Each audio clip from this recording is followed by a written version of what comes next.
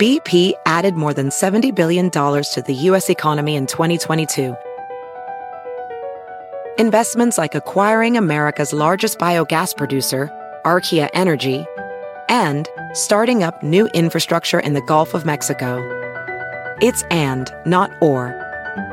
See what doing both means for energy nationwide at bp.com/investing in America.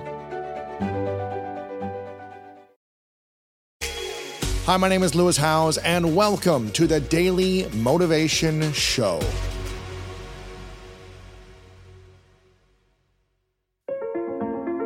One of the first questions that always comes to my mind is, how can I be of service today? How can I be and this is extended from that first question, how can I be an instrument of love, compassion, and kindness? And that's what I count as service in my own definition. And so what I would say to anyone listening is, define the words yourself.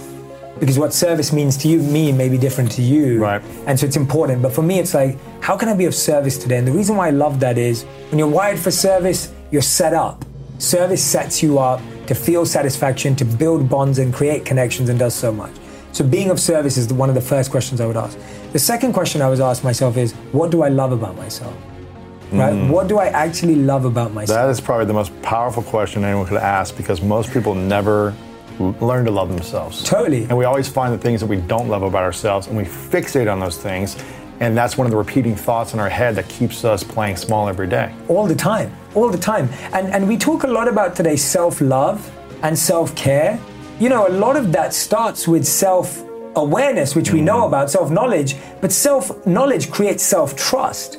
And a lot of it's like learning to trust ourselves. And it's like, if I don't know what I love about myself, how am I ever going to trust myself? How am I going to trust that I have my best interest at heart? Yeah. And so asking yourself, what do you love? And then the third and final question I think I would ask myself is who do I want to be? Who is the person that I need to be that I can love, that I want to love, that I want to give more love to? Like, what parts of growth are there still available? And there's one thing I want to add, which isn't a question, but it has been a really reaffirming or deepening affirmation for me that I keep reminding myself, and I think it's helped a lot of people that I've shared it with, is literally some days I'll just put my hand on my heart and I'll just repeat to myself, I'm exactly where I need to be. It's just such a great reminder. Like, if you literally put your hand on your heart and you just go, I am exactly where I need to be, you stop getting lost in the future, you stop worrying about the past, and you realize that everything you need to learn, everything you read right now to make a change, it's all right now, it's all right here. And so that's one of my favorite things to repeat. It's not a question, but it's more of a mantra saying... Correct, yeah. We feel like, I'm doing better than everyone, I'm kind of like winning the game. Or more often we feel behind, where we feel like, they just got promoted.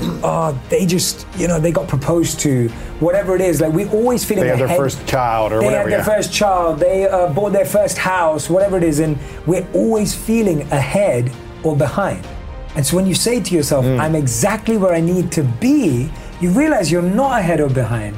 And the problem is, if you always think you're ahead or behind, then you're always comparing yourself to others. Whereas if you're where you need to be, you now just need to get to the next place of where you want to be. Yeah. And also, you only get ahead of yourself by first being present with yourself. If I wouldn't have gone to monk school, then I think you can become successful but still feel extremely dissatisfied or misuse the success. Yes. And I don't think that can be blamed on anyone, because no one's ever been taught how to deal with failure or success. There's no class on here's how you deal with failure or here's how you deal with success. But the funny thing is, those are the two most extreme things that we all experience. And the things we're most afraid of are failure and success. I think one of my first things in failure is, don't take it more personally than it actually is. And I'll give an example of that. When I was applying to 40 companies that all rejected me before an interview, all I was getting was an automated response saying your application will not go any further. I can't take that personally, because they didn't meet me in person. They didn't have a interaction with me. They just saw my name. They saw I'd been a monk for 3 years. That resume is useless. I mean, what's your transferable skills? Like sitting in silence and stillness. Surprise, surprise, no one wants to hire a monk. And so they rejected you. But that's not personal, because they didn't meet me in person.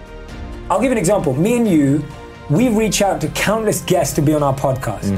Who say no all the time. Who say no all the time. But if I don't hear a no from the guest directly, that's not a no. Like, someone's team can say no, someone's assistant can say no, someone's PR team can say no, but until they say no personally, it's not a no. So if I deal with a failure where someone meets me in person, I genuinely believe failure has feedback. It's feedback, and so for me, it's like failure has the ability to actually tell you what you need to improve. Now, not to improve to get their attention, improving to get the actions that you want to take. And don't make that result about the person who said no.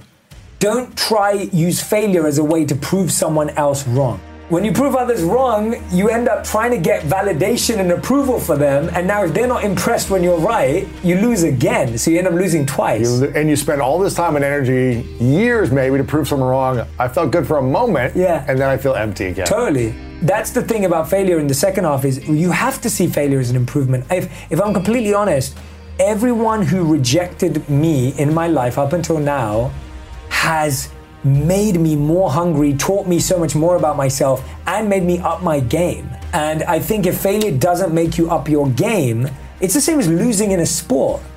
I think we feel that pain because we look at a failure, right? We look at it as a complete definition of us, right? We're looking at it as there's that famous statement of like, failure is an event, not a person. Whereas we start thinking we are the failure. Like we say, I am a failure. Exactly. I got rejected. And it's like, no, your application got rejected.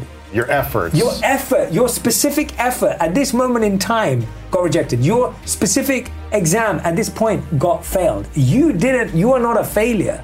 And so you have to disconnect and distance yourself from the event. One of the biggest mistakes we make is we don't study the stories of the greats.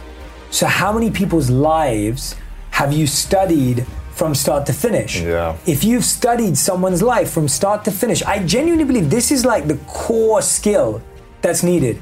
I would say that the people I admire, I have studied their lives from start to finish. I know why they made bad decisions, what they consider to be good decisions. Like, there's autobiographies and biographies out there. There's podcasts like ours where people can come and listen to people's stories. If you've not studied someone's story, then you can't follow that path, because every time you hit a rejection, so every time I get rejected, I think of Steve Jobs getting kicked out of his own company. Crazy, isn't it? Every time I fail, I think about Michael Jordan losing a game. Every time I get tired of training, I think about Cristiano Ronaldo putting in that extra rep. Those are the visual cues that we need, but you only get those visual cues if you've done the research and the study. And then you go, oh, if Steve Jobs was kicked out of his own company, but then still had the audacity at one point to go and build Pixar, then I think I'm all right if I just didn't get this job. Yeah, and and Apple wouldn't be where it is today without him getting kicked out, learning the lessons, having humility, like gaining some compassion, all the things that people said he didn't have fully at that time.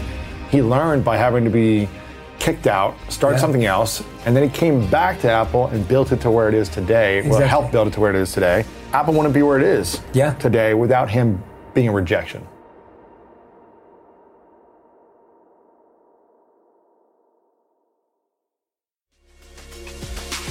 I am so excited for you to finish the rest of your day strong.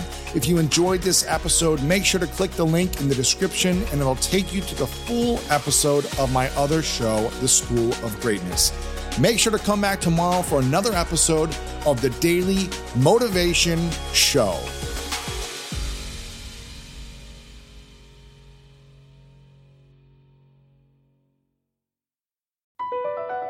BP added more than $70 billion to the U.S. economy in 2022 by making investments from coast to coast. Investments like building charging hubs for fleets of electric buses in California and starting up new infrastructure in the Gulf of Mexico. It's and, not or. See what doing both means for energy nationwide at bp.com/investing in America.